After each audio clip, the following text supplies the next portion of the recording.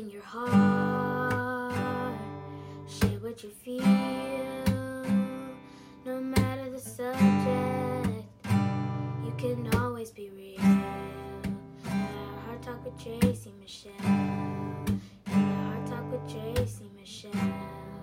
Heart Talk with Tracy Michelle. Heart Talk with Tracy Michelle. Yeah.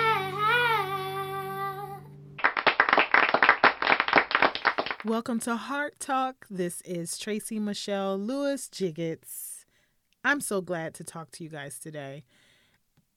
I've talked before in previous episode about radical imagination.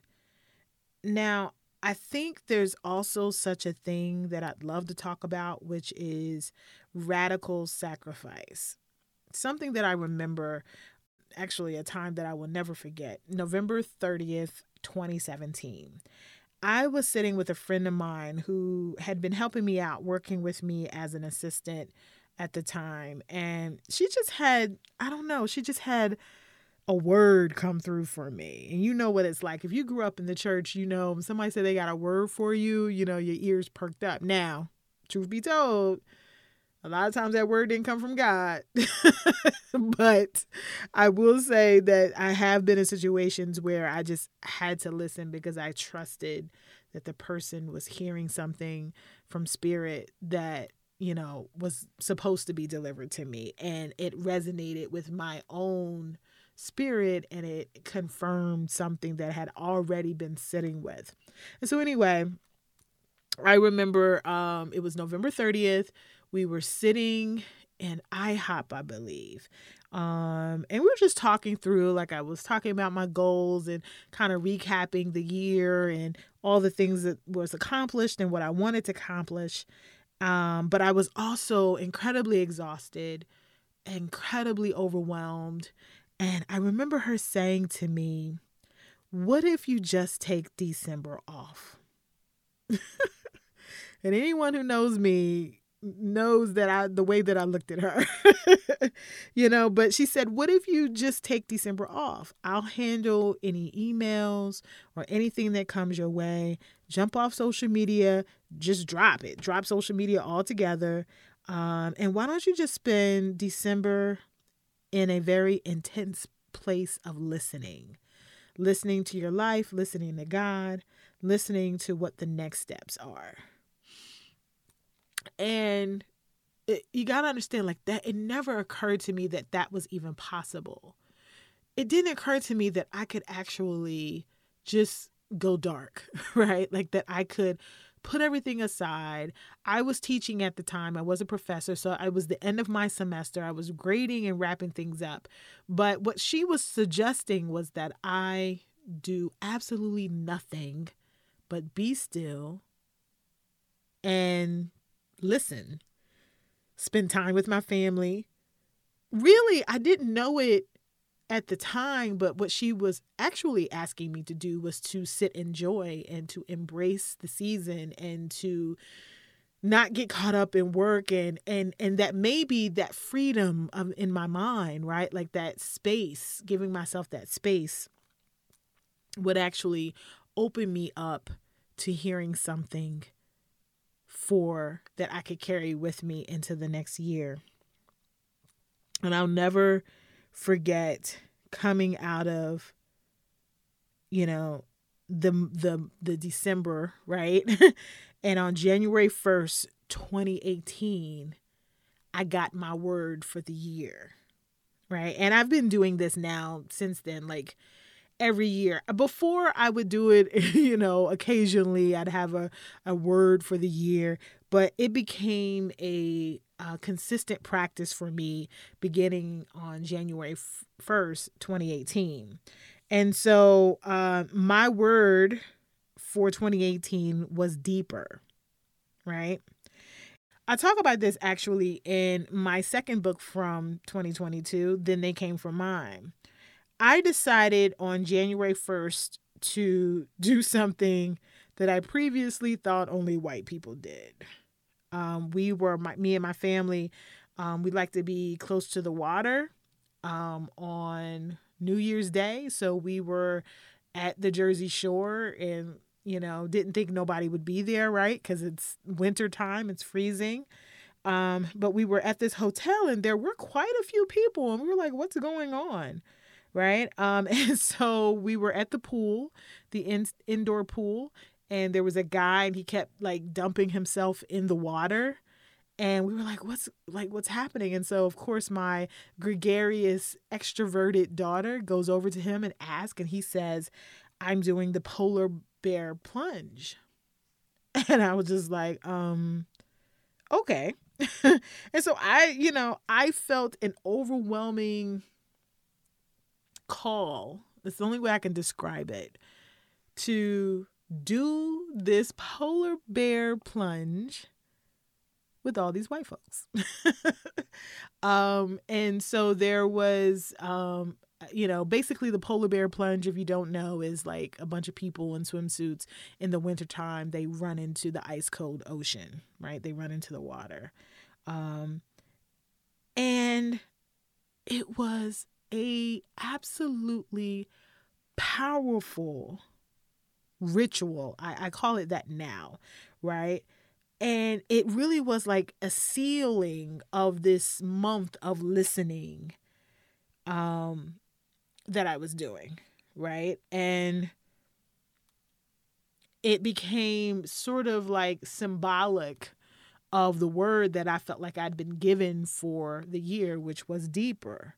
And so it was like this idea of I would be willing to jump into the deep places, no matter what, no matter how cold it is, and trust that the outcomes will be what they need to be.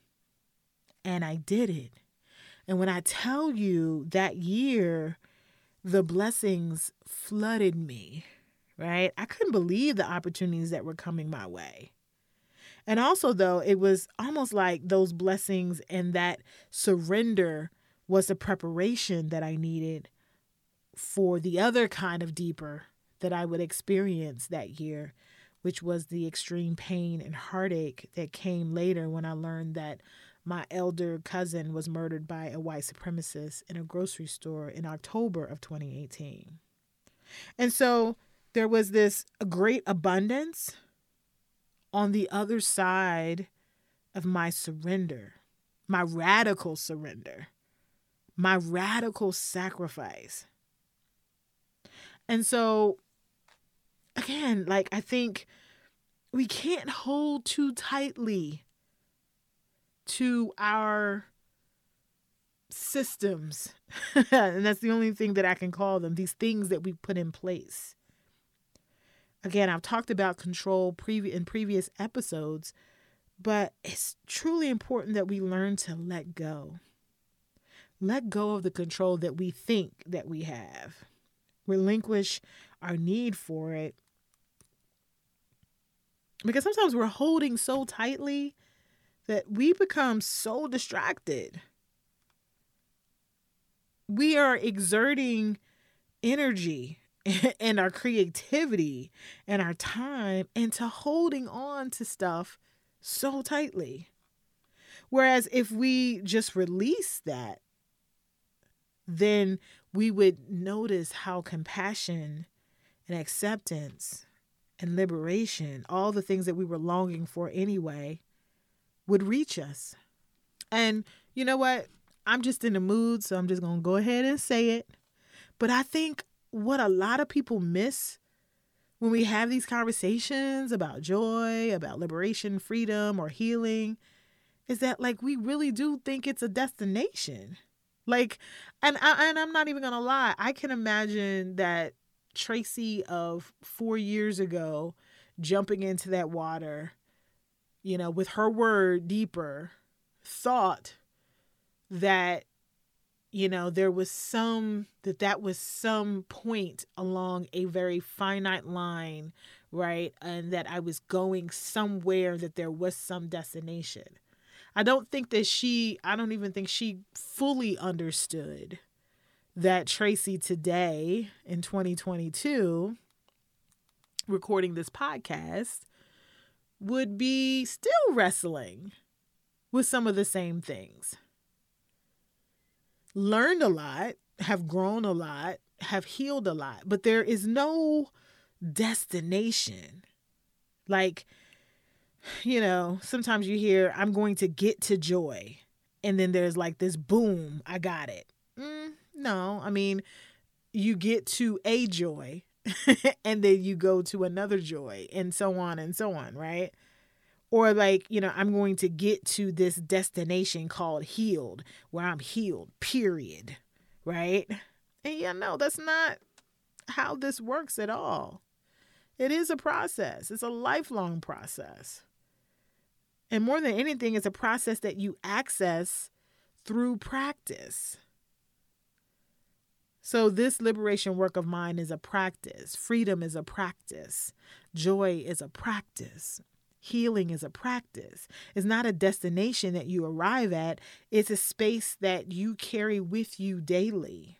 I love how Morgan Harper Nichols in her book, Peace as a Practice, writes that practice simply means to carry out. And so I'm often asking myself, how am I carrying XYZ out? Or rather, first, what am I carrying out today? And sometimes you think you're carrying out joy, but child, you are not carrying joy out today. You carrying out something else entirely, and it probably is not all that great. And so I think just taking a beat and asking ourselves, what am I carrying out today? Or what do I intend to carry out today? Am I going to carry out my freedom today? My liberation today? My joy today? So yes, I see freedom as an intention. I'm going to be as liberated as I possibly can in the spaces that I move in today, right? That's an affirmation, right?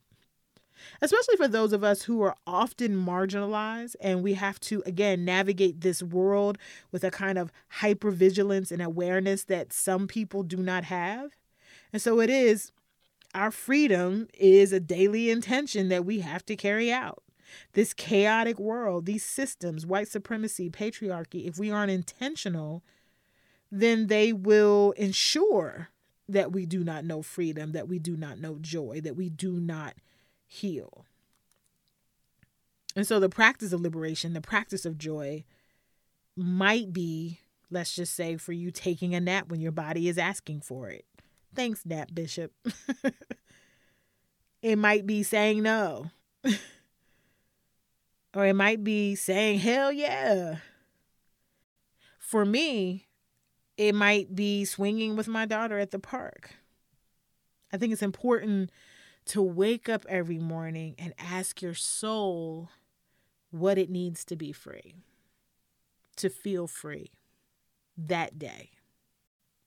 And here's the thing, let me rephrase that, because the truth is that our souls and our spirits are already free. Freedom is our birthright, just like joy is our birthright and peace is our birthright.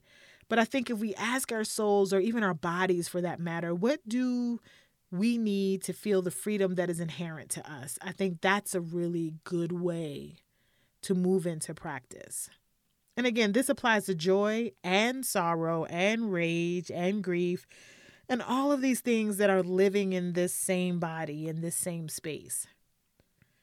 And so our intentions have to be about, what are we going to allow to come to the surface?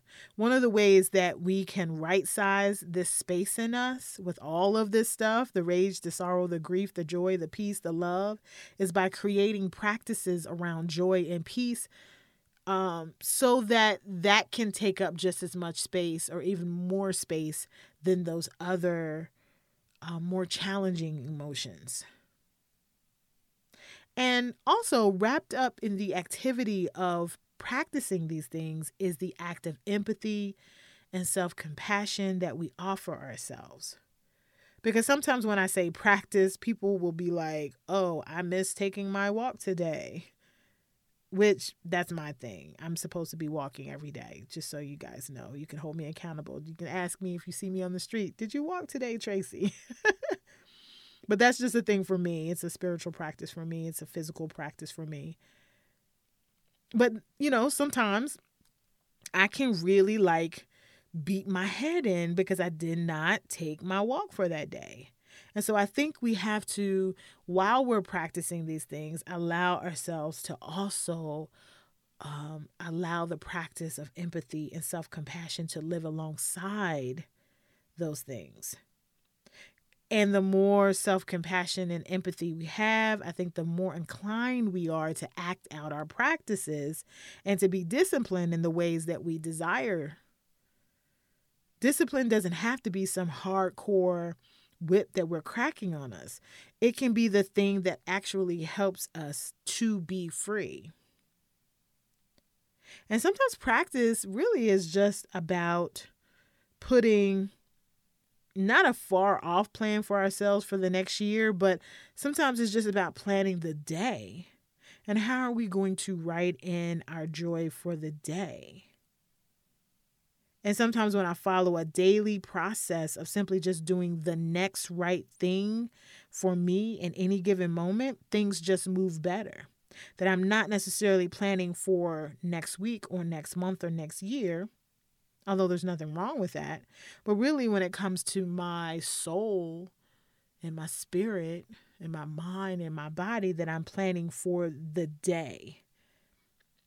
And we can ultimately get to those things in the future that we envision for ourselves, and even the better things that we can't even imagine that God has for us, if we're simply just moving and doing the very next best thing for ourselves in any given moment. Number one, it forces us to be present. I know for me, at least, it forces me to be attentive to the day and not the year. And it also allows me to let God lead me to where I need to be, which for me is the safest, most profitable, most powerful, most dynamic place that I can be. Let's turn to the phones and see what our callers have for us today. Hi, my name is Very Social. I love being around people, and I even enjoy interacting with the people that I work with. But I struggle wanting to roll out of bed Monday morning. It's even so bad that I wind up having migraines on Sunday, knowing that I have to go to work. I always have admired those folks who say they love their job. There's nothing in the world that they would rather do than go to work. However, how do people find that type of joy where even if they didn't get paid for it, they wouldn't mind going in? And I've heard people say that, but I have never been someone who has found that complete joy in a job. Just want to know, what is the secret to that? Hey there, Very Social. Thank you so much for calling. Listen, I am of the mind, and I love this quote. I believe it was Eartha Kitt, where they ask her, what was her dream job, I think. And she says, honey, I don't dream of labor. And I'm with that. I think some of what people feel when they say, oh, I love my work and is really not about going to a 9-to-5 or going to a job. It's like that they feel purposeful, and that it's about them accepting and feeling a sense of purpose in the work that they're doing, but not necessarily in getting up and going to a job. So for instance, they would be passionate and excited and joyful about that work, no matter how it showed up, because they enjoy the work. And so I would say that if you're struggling rolling out of the bed, or, having to go to work, or, on Monday morning, Sunday night is just, a struggle, it may not necessarily be about what you're doing, but it might be about where you're going, right? And so I think finding joy on the job requires a couple of things. And again, I say this almost every episode, is that joy doesn't go anywhere. You have it. You carry it with you. It's your birthright. It's inside of you. So you don't have to find joy on the job per se. You have to figure out how to access your joy while you're working, while you're at that job, right? So if it means that, hey, you know, what would bring me joy is if I had a minute in the day to just rest, right? And if it's feasible, can you take a 15-minute nap in your car, right? Will that give you the refreshment that you need to go out and go back into the office and do what you have to do, right? And the reality is that maybe you just don't, like Eartha Kitt, don't dream of labor, and that you just go to work because that is what you need to do to provide for your family or, you know, or whatever, right? But that isn't the center of your joy. That's not the center of where you find fulfillment and purpose. And guess what? That's okay. You don't know, like there are a myriad of people who go to work, they go to their 9 to 5, they make their money, they get that check, but where they find their fulfillment and joy and passion is elsewhere. Maybe they volunteer. Maybe they have a side hustle. Maybe they, I don't know, like they work in the church or they, you know, work in their community. And that's what provides them with that fulfillment. And the job is just the job, right? And that's just something that they do. And when they don't do it, is gone and it's okay, right? And so I think figuring out where you live in that spectrum, right? Are you looking for this job to provide you the purpose and fulfillment that you want? If so, then, and if this place that you're going to doesn't offer that for any number of reasons, then maybe it's time to begin to look at a job that's actually going to give you that fulfillment. Or maybe you need to think about how you're showing up at the job. And are you bringing joy? Are you bringing your joy that already exists, that we already have, into the space, right? And if not, how can you do that more? Joy for, you know, to make the space for you more joyful and to make it more joyful for the people who encounter you in the space. And then finally, maybe it is just a job. Like, I don't think people say that enough, right? I know with the LinkedIns and the, you know, the job podcast or whatever, they'll probably come for me. But at the end of the day, maybe it is just a job. And maybe that's got to be okay, because maybe you are being fulfilled and you have joy and you, like, maybe that's showing up in other areas of your life. And maybe if you make that big in your mind, right, and make the fact that I just spent the whole weekend with my family, or I just spent a whole weekend serving my community, and yes, Sunday is a drag, but you know what? I just shift your focus, right? Shift your focus to what gave you joy on Saturday and Sunday morning, so that Sunday evening might be a little less of a drudge, because you know that's just the place that you go to get the money that you need that's going to facilitate the things that you really want to do. I think that's okay.